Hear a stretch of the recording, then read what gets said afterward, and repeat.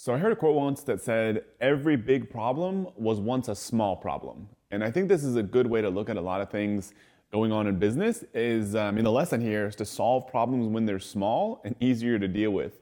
There's a guy that I was talking to recently that he had kind of taken some time off from his business and his business was still running, still selling stuff, still producing revenue and profit.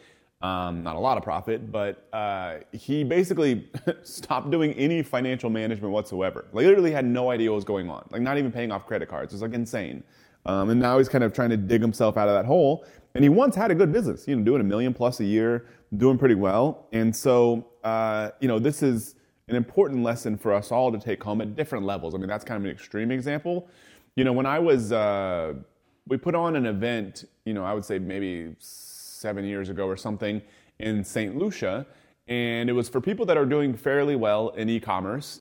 And there's a guy there that had more business experience than I had. And so in one of our businesses, we were doing fairly well financially, but I felt like it was one of those situations where we would produce a ton of sales in the month. And then after we would look at our financials and I'd be like, where'd all the profit go?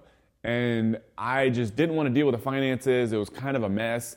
And this guy, he was doing a presentation at our event and he showed this slide that had this ostrich sticking its head in the sand. And he was saying, this is how most entrepreneurs kind of treat their finances. And I was talking to him afterwards, telling him what we had going on. And he gave me like a relatively simple solution. He's like, Matt, you got to review your financials every month. You probably want to have a weekly check-in with whoever's managing your finances. And you want to do a monthly review with that person of your financial performance from the prior month. He's like, that's it. He's like, it's not nothing, but it's not that much either. And so to me, like some of these things are more like brushing your teeth. It's like you don't need to brush your teeth 10 times a day, but if you don't brush your teeth at least once or twice a day, eventually you're going to have problems. But once or twice a day is enough. It's like, then you're good to go. And I think a lot of things in our lives are like that, especially in business, is that we don't have to, throw everything away and spend all our time solving this thing, but it just needs some regular sort of attention. And so same thing with our finances. And so the first thing I would look at is, what problems are you avoiding facing right now? I've seen all kinds of different issues in my own life and also entrepreneurs that I've talked to and have tried to help out. Is it finances? Are you not making the profits you want to make? If so, you may need to make some hard decisions.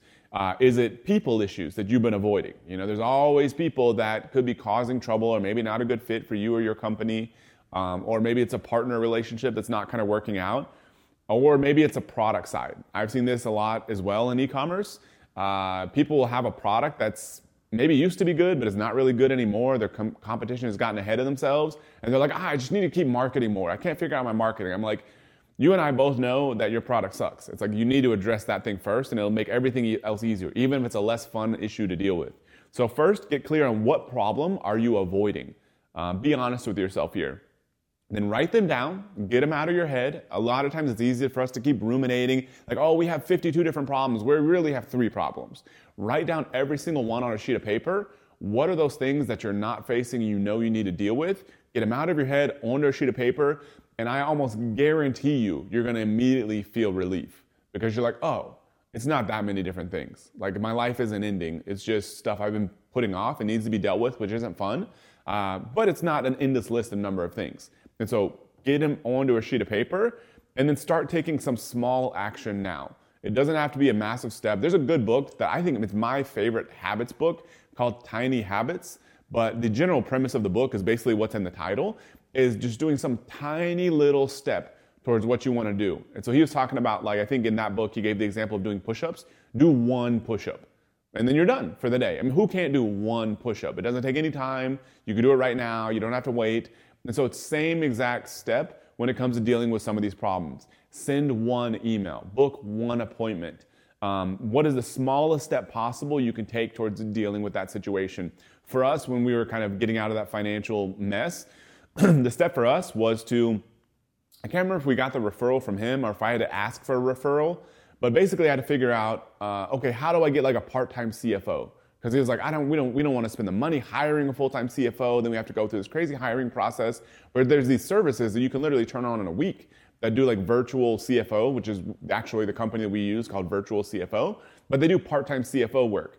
And so I think we either asked him or somebody else for a referral. So that was like the first easy step, was to figure out, okay, who can do this service for us? Next easy step after that, shoot them an email, tell them we're interested.